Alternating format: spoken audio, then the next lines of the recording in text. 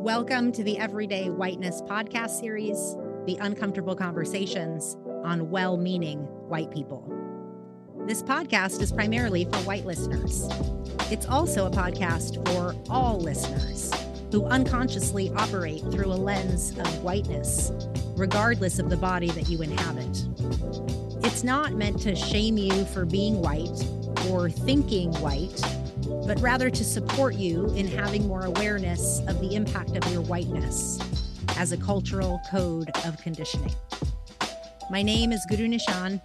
I'm a disruptor of cultural indoctrination and actively support the dismantling of false identity by curating uncomfortable conversations on taboo topics hiding in plain sight. I stand committed to the ongoing dismantling of internalized whiteness within myself and to make visible what is often rendered invisible in business, community, and culture. My guest today is Dr. Cartman.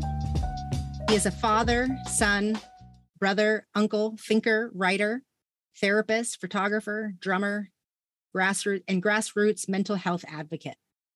He is a Chicago native, where his cultural and educational foundations were cultivated by several African-centered institutions.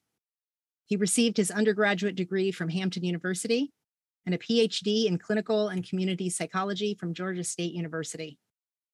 His recent work includes being a trauma-focused clinician, restorative justice coach, and program evaluator with HELP LLC, Healing, Empowering, and Learning Professions.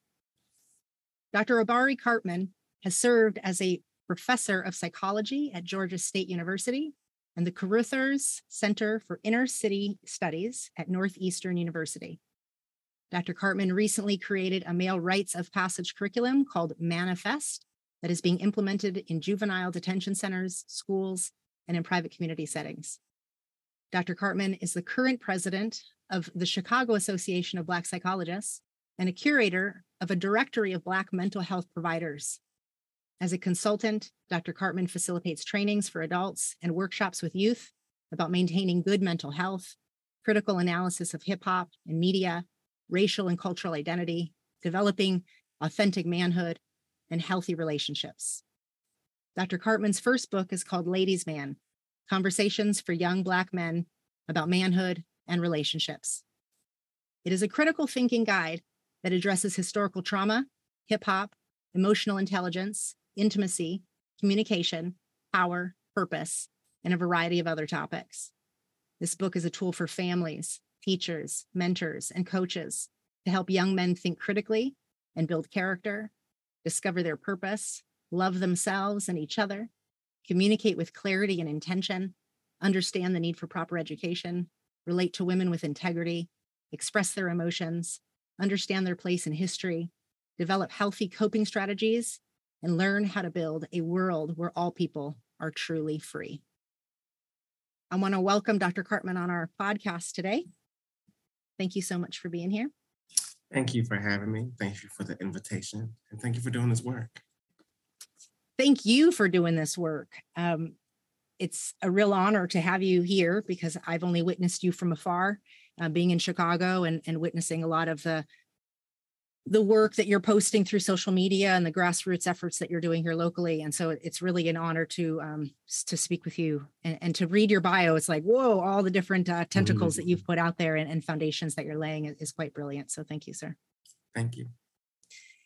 I have asked you to be here on the podcast because you are having these conversations with Black men, with people in your community, and that's not necessarily the audience of whiteness. And yet that someone doing the work you're doing, a Black man doing the work you're doing, obviously you have language that lends to this particular conversation that I'm bringing forth on speaking to whiteness. So I'm wondering if we could just start there. Like when I say well-meaning white people, what does that mean to you from your stance and lens in the world? Great question. Lots of thoughts, even as I listen to the intentions of the podcast, the title, like your frame for this conversation is very provocative. And I say that in the sense that it's not just, interesting for interesting's sake, but provokes lots of thought for me before we even start. Just my wheels have already been turning as we've, before we even get the conversation going. And to answer your question, my first thought about it is it's really, really subtle. When the first thing you said about me, your first introduction of me was Dr. Cartman. And, there's nothing wrong with that. But when I introduce myself, I usually don't use the doctor first. I think it's important for professional settings. It's important for, business transactions.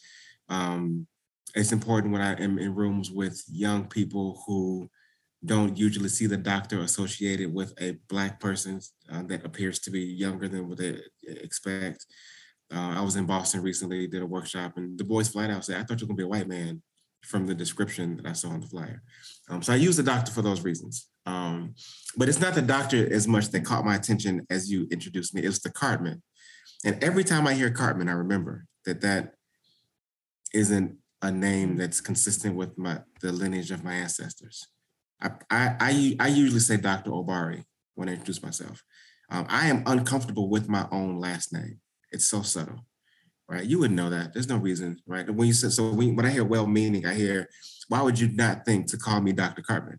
And I think that when people say it, the attempt is to say it with some reverence, right? To give it to the honor and the respect, right?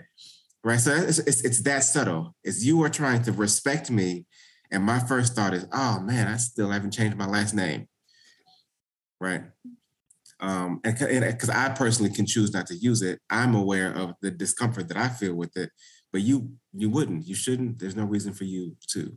And unless you ask the question, I would not have even explained it to you like that. If the frame of this conversation wasn't this particular conversation, you would never know that I don't like my last name. And you could continue to use it over and over again with an intended respect. And I could continue to feel shame when I hear it. Right. And it's a mixed conversation. I want to pause and just say, like, one of the inner thoughts you said is, oh man, I haven't changed my last name yet. And how that is a part of your inner conversation with you around, wow, your last name here is associated with this white, right? That whiteness, that's that subtle non-association from who you are. Right. And that's powerful, because I only use it because you're offering it as the name of the interface for the public, right? And I say, okay, give me your bio. But if it would have said Dr. Obari, I would have righteously and willingly wanted to address you according to the way it best feels for you. Right. As opposed to the way you have to present yourself in a proper way, in professional way. Like, so that's such a good naming to start. I just wanted to acknowledge. So it's that. It's just the day-to-day. It's so I talk to a lot of, I used to teach a course when I was doing college level professional stuff. And it was a cross-cultural diversity kind of stuff. And I heard from white people over and over again that they don't have a culture. When we think culture, we think, the other. We think ethnicities. We think people of color. We think like dress or kente cloth or foods or fiesta. We think other things when we think culture.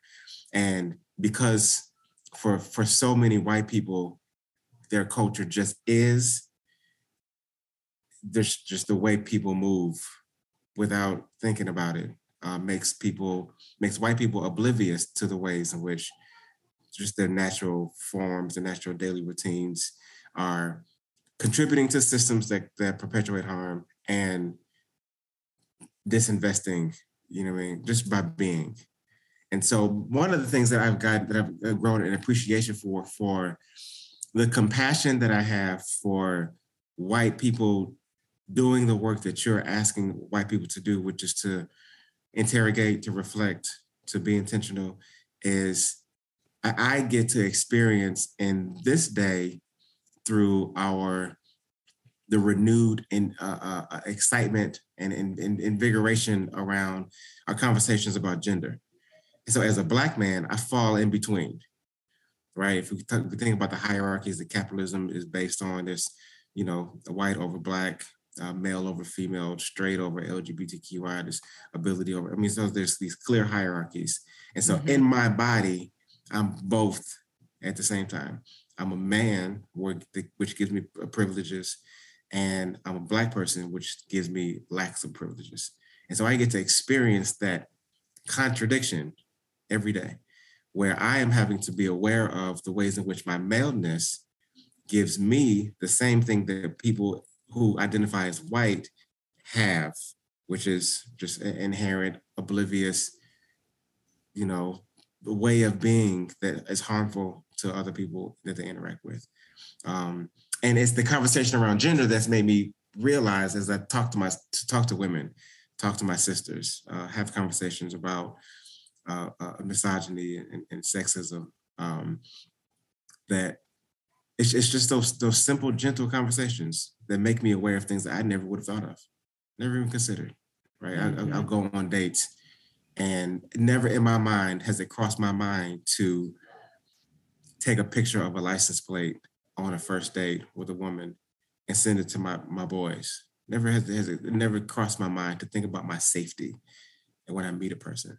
And then when I talk to women who are having to always think about that, it's just those very, subtle but powerful, very meaningful, oblivious pieces where I'm making assumptions about, touch or closeness or, I think part of the privilege of being in the power class is the assumption that people should feel privileged, should want to be close to you or should want to spend time with you. They should be honored to be in your presence, right? Just that arrogance is a part of just the natural way people socialize and that aspect of their identity that is the power over in the hierarchy that capitalism creates. So I got that in my body, in my maleness, and it's ingrained in me. And I struggle with that against the same reality where my Blackness makes that same Black male combination, the interaction of those things, a threat, a liability at the same time, right? And so we're talking oppression and white patriarchy, and so Black men are like, but like we not winning, so why y'all mad at us? But then we are privileged in ways that, again, we could be oblivious to if we don't sit and listen to the people that are impacted by us. We saying we love them, and they saying they feel like they feel hated by us, right? It's those contradictions that, we got to sit down. We got to think through. We have to listen. I don't love the uncomfortable conversation part of this. We go right to it. I don't love that the frame is uncomfortable because that makes the people that want to remain oblivious get to choose to enter the conversation or not. And when people aren't wanting to be uncomfortable and are in the power position, they can be like, no, I don't feel like it. I would rather not be uncomfortable. My work with sort of masculinity and Black male sort of privilege, I try to enter it in a way that because I have a level of like grace, compassion, systems understanding around the thing, like I get why men move the way they do. Like I get how we were trained. And so because of that, I try to approach it with a sense of like it's not your fault. You're not the enemy. It just, now that we are aware of it, we should be grateful for the conversation and do the work to undo, to interrogate, to revise. I would love for that conversation to be more comfortable, not uncomfortable. I would love for that to just be, I want the women in my life to feel safe. Let's just figure this out. It doesn't have to be edgy. It doesn't have to be like, oh no, I'm gonna get you. Because that's how it feels now. It feels like the toxic masculinity idea makes men move away from it because we don't want to be the enemy, particularly in a world when we already feel defeated. And so it just makes men choose not to engage. Black men in particular. I'm just going to not be engaged. I'm going to dismiss it completely. I'm not even going to hear any of the relevant points that could help me be a better man because I'm holding on to this level of power and privilege that's an illusion in lots of ways, but it's all I got if there's nothing else. I don't want to bring men to a space and say, okay, now let's just hold you accountable and go right to digging into the ways in which you've been predatory. Because I know that turns their ears off or makes them not even come into the room in the first place. I want to come into the room like, man, I get it, bro. Like, this is just what it is. It doesn't have to be what it always will be. And we can change that, and we benefit from it, and your daughter's benefited from it. And we can do this in a way that is, it could be easy, right? There's work, you know what I'm saying? Like, but you don't have to feel villainized. And I think that's what's happening. I feel like white people are feeling villainized in ways that makes them not coming to listen to your podcast. It gives you a select group of those few white people that are already on the fringe or already been challenged with whatever it is, or have children that are pushing them or whatever it is. But then the majority of them get to still choose to still be comfortable and are rewarded for those comforts. And then they continue to perpetuate the systems that operate as they have always operated. I would love for this conversation to be commonplace. So let's go there. Like help.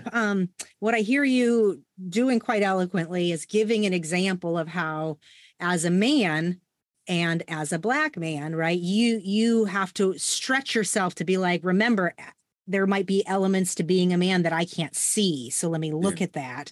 And you're kind of giving the parallel of how you've done that to kind of see levels of misogyny.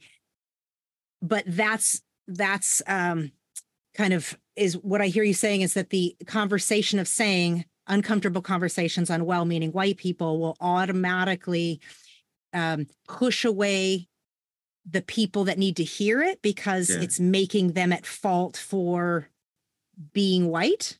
Yeah. And there's the conversation, it sounds like an inherent deficiency.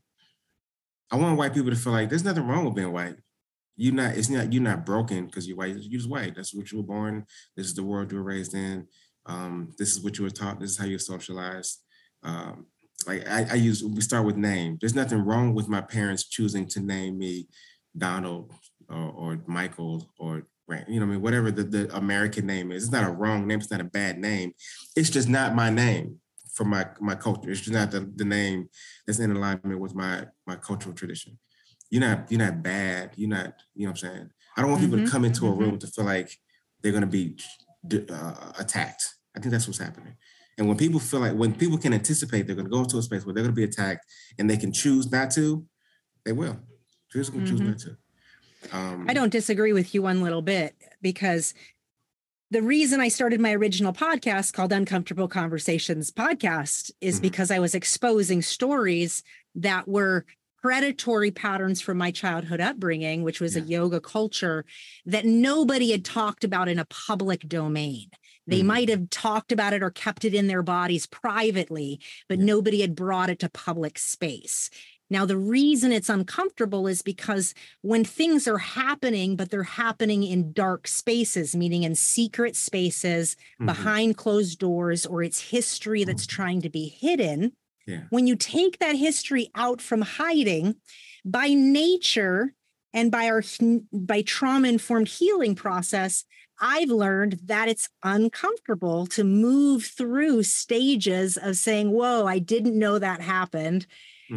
Now I'm learning about a bunch of stuff that's happened, and I'm going to go through a stage that's a level of cognitive dissonance in this place of saying, wow, who am I beyond the false identity that I've been conditioned to participate in?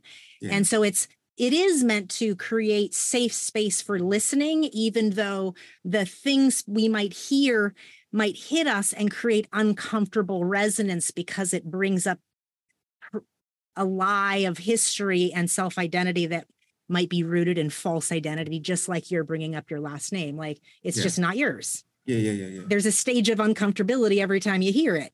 It says, now you have that experience, but other people might not know that. And I think white people have to go through those stages. Collectively, we have to do that. So that's what I'm saying. Don't have together. I'm saying we don't have to do that. You can choose to.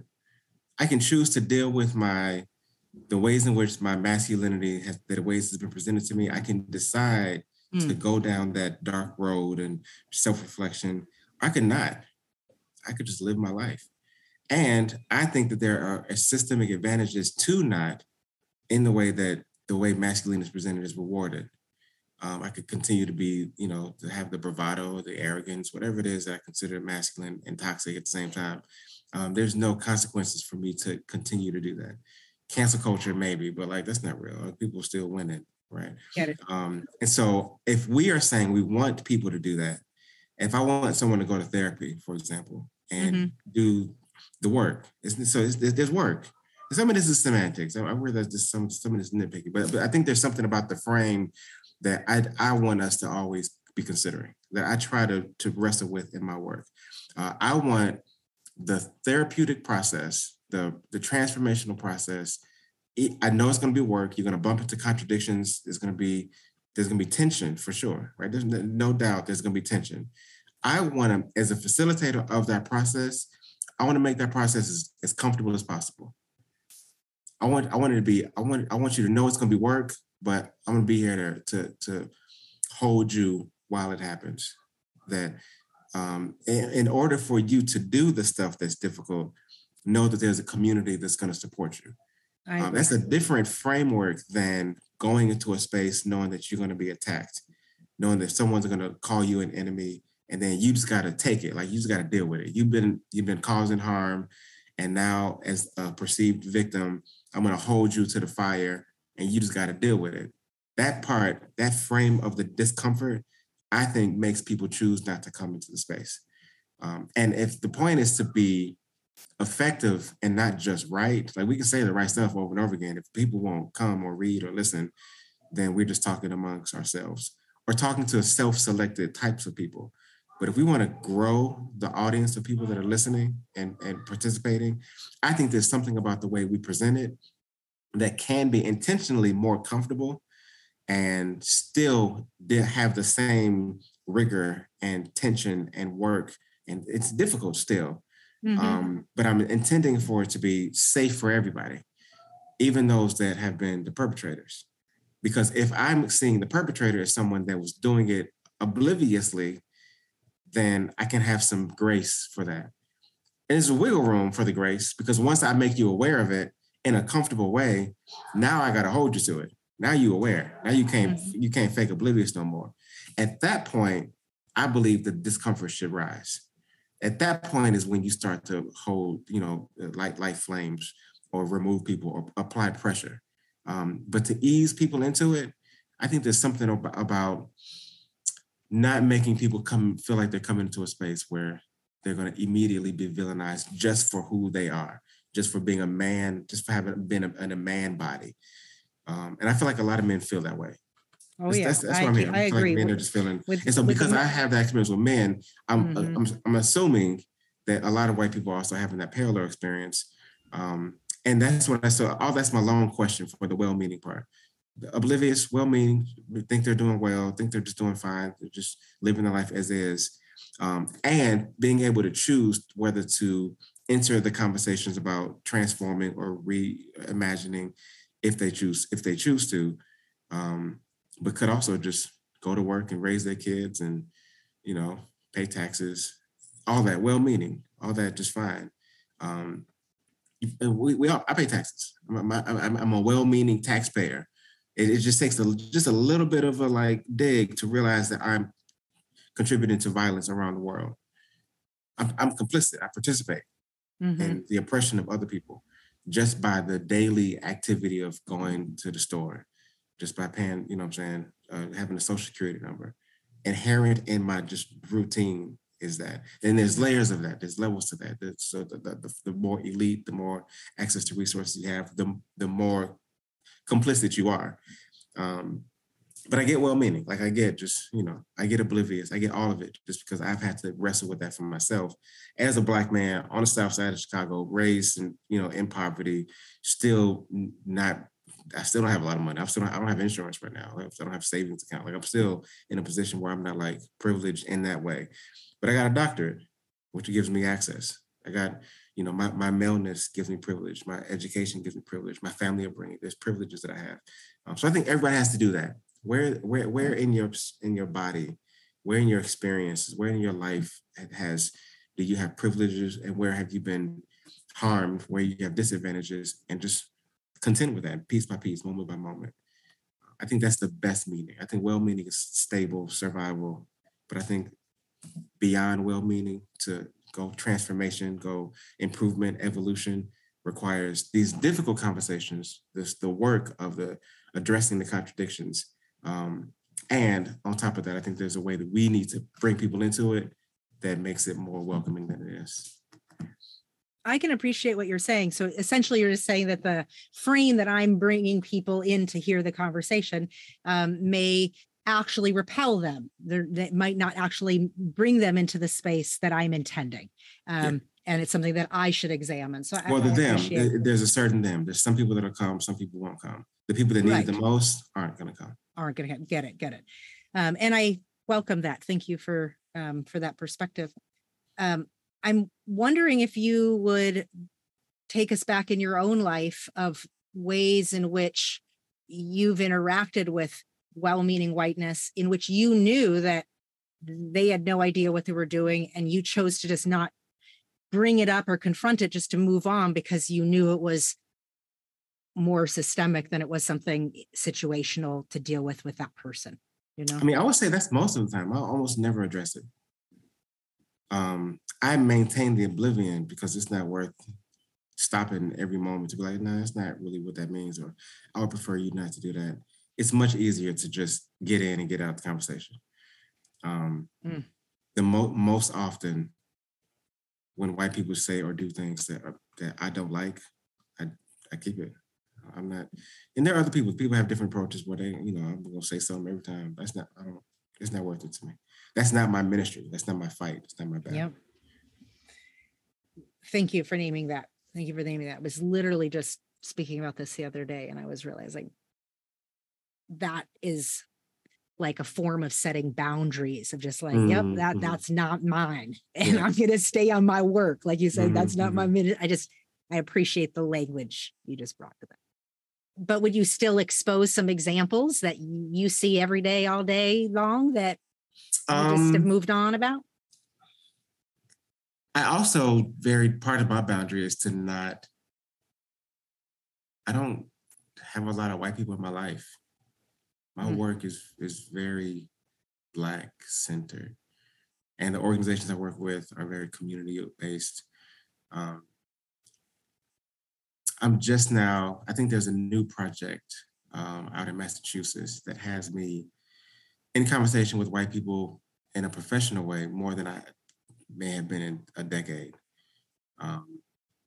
And so what I mean, and I think that's part of one of the things that could be hard to even understand as a white person, how easily it is for me to craft a world for myself that's very exclusively Black.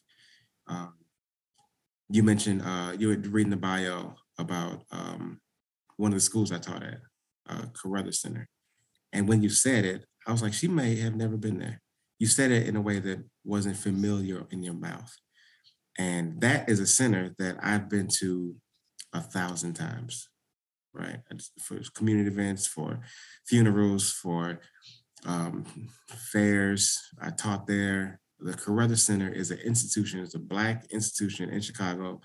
It's not even Black owned. It's technically owned by the Northwestern University, Northeastern. It's like a subsidiary of Northeastern. But they carved out their own little sort of Black space in this building. Conrad Worrell, who recently passed, was the director for years. And that is just one space that when you said it out loud, I was like, that's just how different our lives are. This is a place that I go all the time, been a bunch of times. My children have been, my father took me before he died. It's just a place, it's just a part of my world, in a way that I could continue to work there and just do programs there that you would never know about unless I posted it on Instagram. So there's so many examples of that in my life where like I do national training work with organization called CARES, National CARES Mentoring Organization. It was founded by Susan Taylor. She was Essence Magazine director for about 40 years. She's very Black, very independent. Like she's on a different level herself, but her organization is a Black-centered organization. So when we do work in schools, we're going to schools where Black people are and talking to Black teachers and Black children. I'm the president of Chicago Association of Black Psychologists, right? So it's a national organization. I'm a Chicago chapter of. it exists in Chicago in a way that has its own history and legacy. We have forums, we have, conferences. You could never, ever know that it ever happens because you just have no idea. I go to, Black dance conferences. I grew up playing African drums in a company called Alio Children's Dance Theater, which is a sort of a child of Muntu Dance Theater. Um, when I was working with the last organization I was with was Real Men Charities, Black art organization, and we had a space in the South Shore called the Quarry. The help organization you mentioned is all Black. Everything I do is all Black. Other than this new sort of company, this is actually the public health department out of Boston, Massachusetts. They reached out. They wanted to bring my curriculum out to Massachusetts. And I was like, it's real Black. Y'all sure? And I said, yeah, I think so. And so we've been doing these focus groups out there. And it's for the first time I'm having these conversations about transferring work that I've developed in Black spaces with Black communities into a state, Massachusetts, where there's a lot of white folks that love doing sort of diversity kinds of things. I didn't even jump on the diversity, the DEI workshop. People were reaching out to me to come to corporations to train their white people to be more, conscious and woke and considerate and all that kind of stuff. Again, it's not my work. I have no interest in teaching white people how to be better citizens. No interest. There's so many things that Black people got to focus on that I feel like I have a lifetime of work to work on, particularly like the Black boys in Chicago. It's a lifetime of work.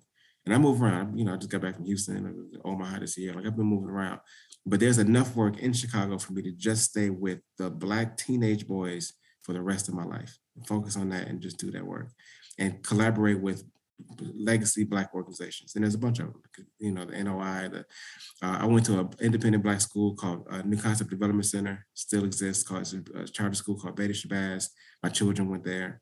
And so I don't have a lot of examples, and all of it's very deliberate. I maybe have like 3 white people's names on my phone, right? I don't interact with white people, and so I see them like in the streets, and I'll be, I went to Great Wolf Lodge with my kids 2 weeks ago, and was like, this is probably the most white people I've been around in a long time, just at a water park.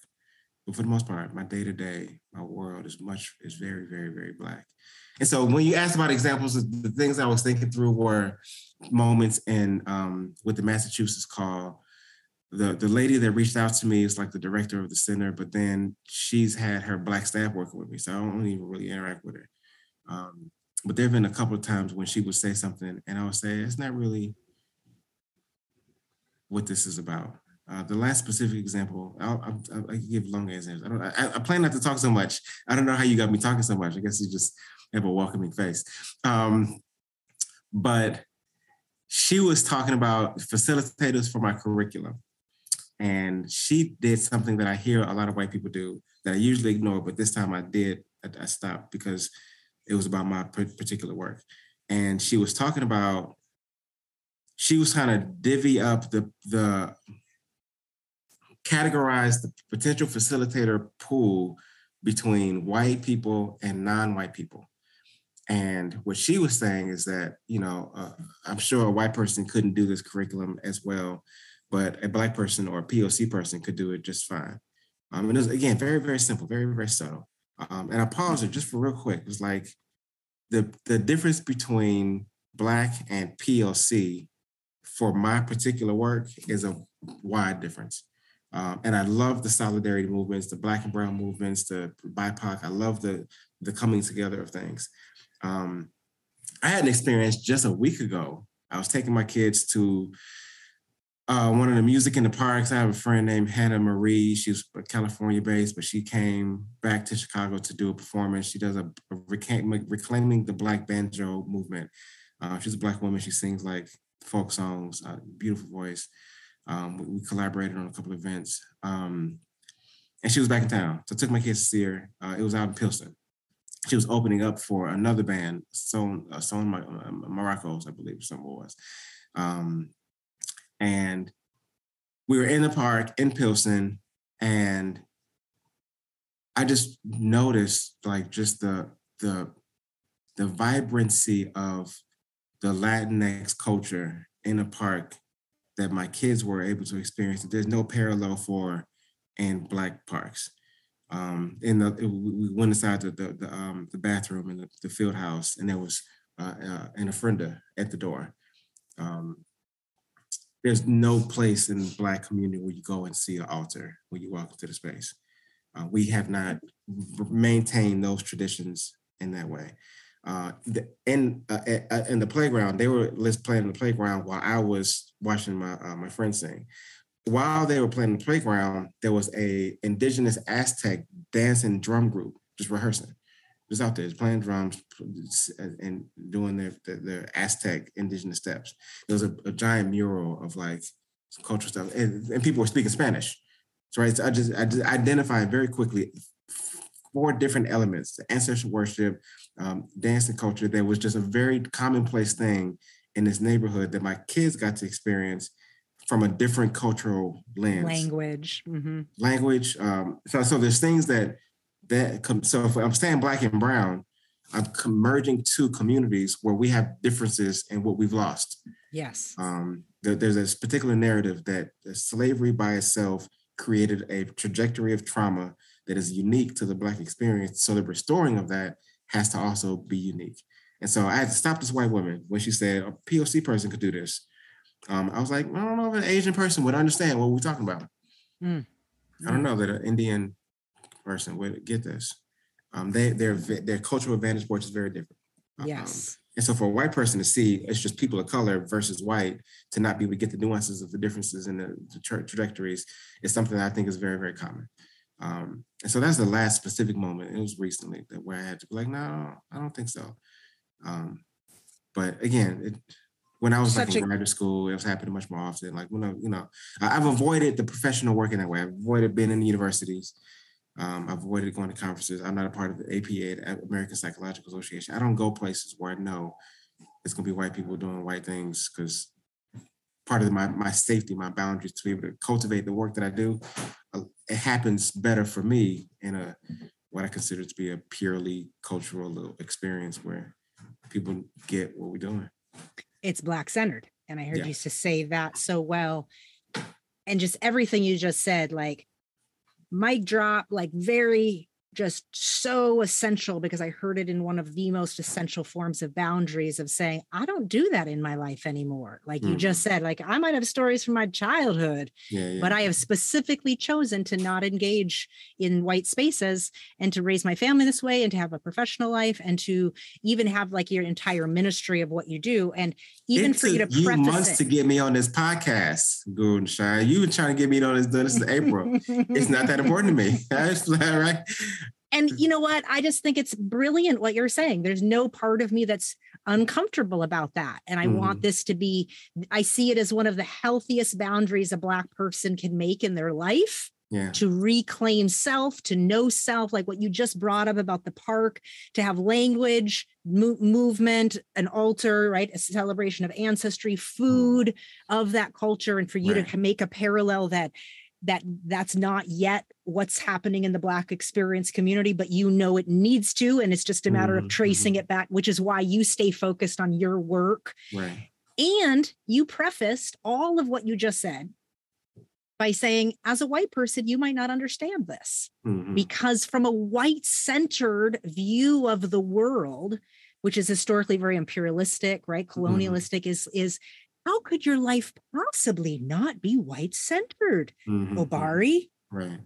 You know, that as if it's implausible. And I'm not one that feels that, but I now know that's very much true in the psychology of a lot of white spaces. And it makes me want to throw up inside, which is why having something as simple as this conversation, brilliant. Because what you just said is saying, nope. And I don't even know if I want to participate in this conversation, because it's emotional labor that I don't even know if I want to participate in. And I appreciate that too. You know, to even have you say that is enough. I guess. So. But I do appreciate your persistence. It was meaningful to me. Because it conveyed to me that you really were interested, that you really valued, that you really wanted this conversation to happen. the assumption that an invitation that I should be grateful for is something that, you know, I don't take that for granted, right? So when people are like, no, you should be on my podcast. I think there's like people become offended if you say no. Like, what do you mean you don't want to be on my podcast, right? So for me, it matters that you asked and you kept asking. I was like, okay, she really wants this. She's been following my work. She's really paying attention. I read a couple of interviews of things that you did. I made sure that the emotional investment was worth it. And so I'm not, you know, even me saying that it took a while to get here isn't like, you know, I don't mean that to be offensive. I mean to say your process, your approach made a difference to even have this conversation happen. The things that I'm saying right now, I feel comfortable to say them because I feel like you want to hear them. Yes. So when I skip it, it's because I feel like it's not worth my trouble. It's my own personal boundary, but I don't even think people want it. I don't even know that people actually want to hear the things that I have to say. And I think there's a window. I think this is happening. Somebody out of, I forget what state they're coming from. EDC is a company, the evaluation company I did some work with. They asked me for a report about decolonizing mental health. And so I struggle to write it because I'm used to just speaking out loud freely, just talking about what it is. I've never been in a place where I have to like whisper like white people in the workplace around the water cooler. I've never been in a place where I've had to tiptoe around any stuff because I'm talking to Black people. We can speak freely and it's never an issue. And so this was a recent time when I've had to put pen to paper, write something around intergenerational trauma to an audience that I'm imagining to be mostly white. And I found myself dancing. I was like, you know, I could just give it to them, right? But if they ain't gonna read it, or if they're not gonna publish it, if they're saying, no, this is too harsh. So it took me a really long time to do something that was a very simple task that would have happened very easily if we were just talking about it. But I found myself struggling with thinking about an audience. And the question is always, how much of this do they want? Like, do they really want like an unabridged version of how I see this? Because some of it's impolite, or some of it's uncomfortable, as you say. But I got tired of like toiling with it. I just decided I'm just gonna write it. I'm gonna send it, and then they're gonna edit it. We're gonna deal with it. And they took it. They were like, okay. They took it. They were like, this is really interesting, and which is a code word for like what the F? Yeah. So I'll take interesting. It's better than I don't know. We can't do this. I can't put my name on this. So I do appreciate there's a moment of opportunity where people are all open to having more difficult conversations than I think has ever happened in a long time, at least. So I'm appreciative of that. I'm appreciative of your work, of the white people that are trying to struggle with these things. And if y'all want it, there's lots of us they got it. They've got lived experience and analysis and to hear lived experience. Yeah. And somebody listening in their own comfort of their own home, and then they hear somebody's story and they're like, oh shoot, I do that sometimes. That, as uncomfortable that is, it's not confrontational in the sense that the shame that might come up is mine to deal with as I listen versus situationally, it feels more confrontational. So where I'm going with getting the conversation is, I want you to bring it. Like, I want you to say the thing that normally you'd brush by and be like, it ain't worth the emotional effort to let you know that that's offensive. But the value of that is I've really come to discover in my own illusion breaking identity process that one of the best ways to have your illusion be popped is through hearing somebody else's story. That says, I interact with a white person the other day and they did blah, blah, blah. And this is what it felt like in my body. And I decided to be like, whatever, and walk right along. But I know why you don't do that and why you've designed your life around not going into these white spaces. The more I study and learn about the not so recent history, 10, 20, 30, 40 years to go, right? Into the 1900s, into the 800s. Suddenly I realized, no wonder Black people don't want to be around us. Good for them. Good. Buying the safety. But Black people have always done that, Obari. Like, that's what's blown my mind. Black people have always created culture amongst themselves, resilience amongst themselves, success and self-sufficiency. And yet white people continue coming in there to disturb that, to recreate a sense of dependency. And so that's where I think the fine layers of coding, of choosing not to pay attention, it's because it's such compacted trauma in white bodies that we haven't started, which is why I'm pushing that conversation more in white spaces. It's I get this is tough, but we got to get digging because it's just as compacted in us as it is anybody else, Yeah. Yeah. One of the things that I wonder about is the bridge of motivation to, again, enter the conversation in a genuine way. I know for me, it's easier for me to get men to do that work for themselves because they are connected to women that they care about. The wives, daughters, especially a daughter. I can get a man to really think about the way he is moving around in the world, perpetuating a culture of masculinity that gives other men permission to treat his daughter in that same way. But that is a very intimate connection. So that becomes the hook. It becomes like, okay, we are the same thing. Black men and Black women, we are intricately connected in a way that makes me have to do this work once I'm confronted with the awareness. I don't know that, I'm curious about that bridge from white to Black, unless you are, I can see a scenario where, you have a child that is considering bringing a Black person into the family. And now you got a mixed baby. Right now you got to figure this thing out.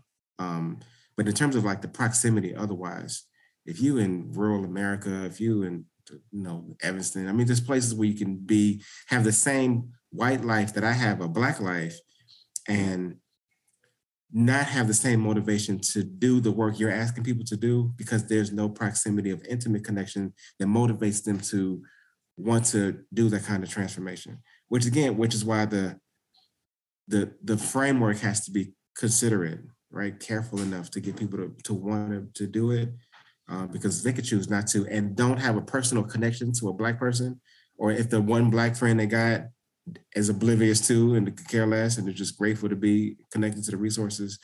I think the power of the George Floyd moment, the power of putting the cameras on the dogs in the civil rights movement. I mean, they become a forced, massive reckoning that happens when the proximity gets into the house through the TV or through whatever it is. Other than that, once the trend dies, once the momentum goes, I don't know what the hook is in the same way for white people to have to do the work to want to be better for Black people that they don't know, that they don't have a connection to, that they don't have any obligation to, which is very different again for Black men and Black women. Because I go right for the obligation.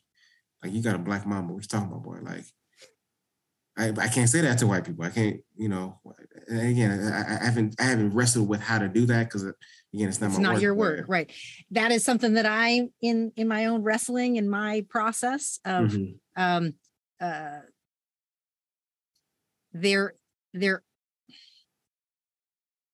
I've come to learn in my own cracking of my false identity as a person born into a spiritual yoga space that I've come to recognize language within a lot of these, quote, spiritual spaces that I can now see as actually rooted in just pure extraction and appropriation, for instance, right?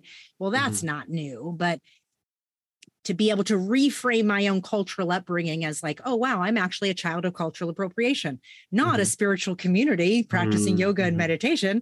So just for me to reframe that, there is a large population similar to me that thinks they're conscious, thinks they're helpful, and doesn't realize that some of the things we might do are inherently ignorant and rooted in a long history of whiteness, meaning, and I mean horribly predatory. I don't mean well-meaning. I mean, from the 1900s from 1900 to 1976, there were at least 76 lynchings every year of Black bodies. Yes. Now, white people don't know this as a collective body. I think you started this conversation better than I could have ever thought, is white people don't yet have a sense of their own culture as white people together. We don't even like the feeling of being called white because we've never had to have that. There was never a time in history where it was like, oh, you're white, There was, but not the same way that it's like you're reduced to the white body. And now white people are like, what do you mean I'm reduced? I'm not just a white person. I'm nuanced. Of course you are. Just like Black people are nuanced, just like brown people are nuanced, just like every human on this planet is. Yeah. But it's, I feel there are a lot of, not all white people, of course, because there's spectrums of participation in any movement or awakening awareness, is the possibility that there are people that really want to be a part of self-examining in a way where they know what to do with themselves. And I think far too many well-meaning white people are frozen in guilt and shame. We want to participate, but like, what the hell do we actually do? And that's the problem.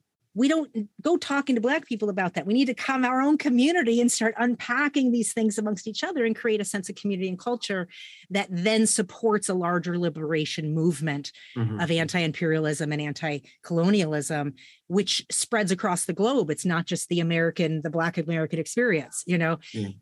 And I like that you really separated the Black American experience as a unique experience that needs to be spoken to as it is, not merged into a minority, not merged into a language of POC, because it's one of the ways that the whitewashing supremacy agenda separates to not acknowledge Black people as having built the foundations of, you know, all monetary growth and value over the last number of decades. So anyways, I'm saying all that to say I have sense of hope, but that's my work, right? So I appreciate the pessimism and I appreciate that it's not your work. And I don't know if it's really pessimism, but more just asking a question like, is that going to work? And it's like, I don't know, but I know that, I know that I'm just willing to do my part. And sometimes the question does have to be provocative. And I come from spiritual, predatory, sexual, physical, mental, psychological abuse. And that stuff's trickery. And it made me realize, oh shit, my experience is not exceptional at all, because Black people, Black women, they've been saying this stuff for centuries. There ain't nothing special about my community at all. Let's have a much more important conversation about these predatory formulas. And I know in my community that was uncomfortable. When I started bringing up the white exceptionalism within our community, we want to pretend like we're so holy and accepting of all people. Like, bless your sweethearts, you know, don't you see, right? Because it's just white supremacy repackaged, right? So that, you know, that's my sense of it. Is I feel like there's spectrums of participation, and I feel like there is a timing, and there's far more people since there was like more white people waking up to things that Black people have known for centuries. It's like what you pointed out about me saying Dr. Carruthers versus Dr. Carruthers, right? Or how you say it. I didn't know this incredible doctor's research, and I've read all her research only the last couple of months, you know? And so the more I learn, I had those same epiphanies, like, Jesus, these are institutional figures within entire communities that have shaped culture. No wonder there are these universities, this, you know, now I understand what I've known and heard about among friends for years. But now as I'm reading the literature, seeing the studies, understanding from points of view at different times, it lands differently. And it makes me realize, wow, this is what it means to have systemic racism, because we're getting only the information that's given in the educational system, that's perpetuated through the media, that's given in these small white spaces. And, you know, some white people have never known that redlining exists, even though it's been an institutional part of the system for decades, right? These are the types of things that have come to bother me more than ever, in realizing, wow, a lot of well-meaning spaces don't know a lot of very basic, simple Black history that isn't Black history. It's our history. That's right. Because we were watching, participating, creating that devastation, and now we want to call it Black history. No, our ancestry watched that or engaged in that or in whatever way, but have we dug up what our ancestry did? And the answer for most white people is no, because we don't even have a sense of it. Yeah, that's not new to you. I'm just saying it out loud. Acknowledgement. Let me just say that. It's new to a lot of people listening, maybe. Well, I just want to say thank you. And ask if there's just any last anything that you want to share in terms of piercing the veil of I'll illusion? say one last quick thing, only because you asked for it. Bring it. It's the subtle stuff. You're talking systems, you're talking patterns, you're talking incremental. You mean the buildup of a thing that becomes a system. And language is really an important part of those systems. And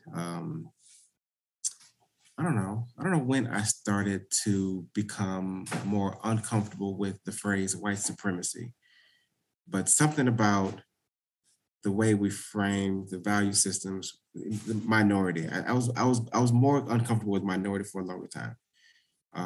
The connotation of major and minor, the inaccuracy of Black and brown people being a physical minority on the planet, right?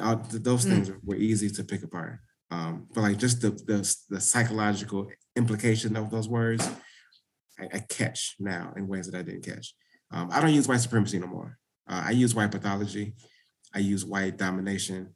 I use other things because what happens in a well-meaning conversation is a person is trying to attack white supremacy as a system and saying it over and over again, but the subtle reminder is connecting white and supreme at the same time.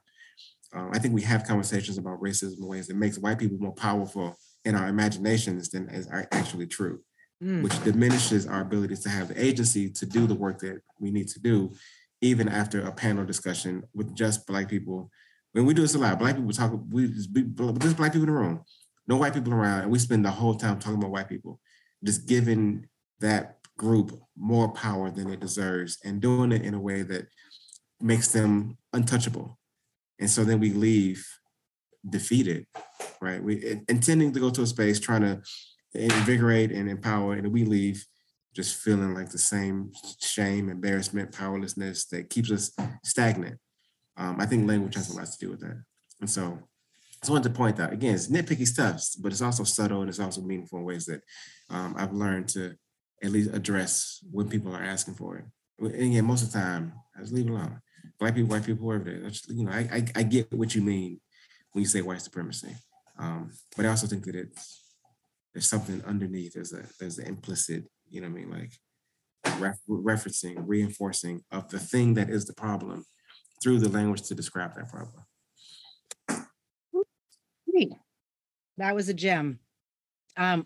Use the language instead. White pathology. Or white domination. That's what I use instead. Or white domination. I really like those as alternatives. The language I've heard the most in relation to white supremacy was this assumption that white body supremacy is. I use myth of white supremacy sometimes. The myth of white supremacy, right? And I believe I've gotten that from Resma Menachem, where he talked about changing that the assumption underlying any conversation around privilege and whiteness is it's diversifying from the assumption or the myth of white body supremacy, that's what we're comparing it to. So this is such a great landing point because language does matter. And as nitpicky as it sounds, it's not nitpicky at all. It's saying the etymology of words, the words that are infused into culture for us to pretend like it's not a big deal, when really it's infusing unconscious or subtle energy systems around associations. And more than anything, understanding symbology and the associations that happen through historical symbols. So even keeping a word of supreme linked to a conversation of dismantling is inherently like canceling itself, like on an energetic level. And I can appreciate that because I love words. So thank you. Well, folks, I want to just again say thank you, Dr. Rabari. I really appreciate your time, your lens, and your willingness to just go there with us a bit today. I appreciate the invitation too. I do really appreciate it. And I would argue the comfort, right? I appreciate that. It makes a difference. Early in the conversation, if I say a thing and I feel discomfort, I pull back. Right. So your approach, your desire to hear and to learn make me lean in instead. So I think these could be comfortable conversations, even though they're difficult, tense. the frame matters, the intention matters. And I think you set them very well. Well, thank you for that. And I have received that feedback that in the space, it does become a safe space. And that's really quite a lot of the intention, is that in order for us to really examine places that have always been hidden, we do have to create safety. And that's a very trauma-informed process, that these memories live in our body. And what we're doing is we're actually relearning safety. And I really appreciate how Resmaa Menakem talks about the importance of us working in our own bodies, the revolution of us finding out, are you regulated? Because historically, Black people have had to adjust themselves to our white bodies. And unconsciously, we think that's the normal. And so what you just said around feeling safe, right? It's like, oh, I was able to lean in. These are things that are subtle, and yet we all have the ability to do in our own bodies and nervous systems. And as white people, we can learn historical memory that's in our bodies uniquely, just as Black people can do that same work in their own bodies, in our own communities and our own cultures, so that there are more possibilities to come together and have shared safety. True. So thank you again. I want to thank you all for listening. Please like and share this episode with someone that you know. And please remember that dismantling whiteness is an everyday, all day, lifelong endeavor. It does not end.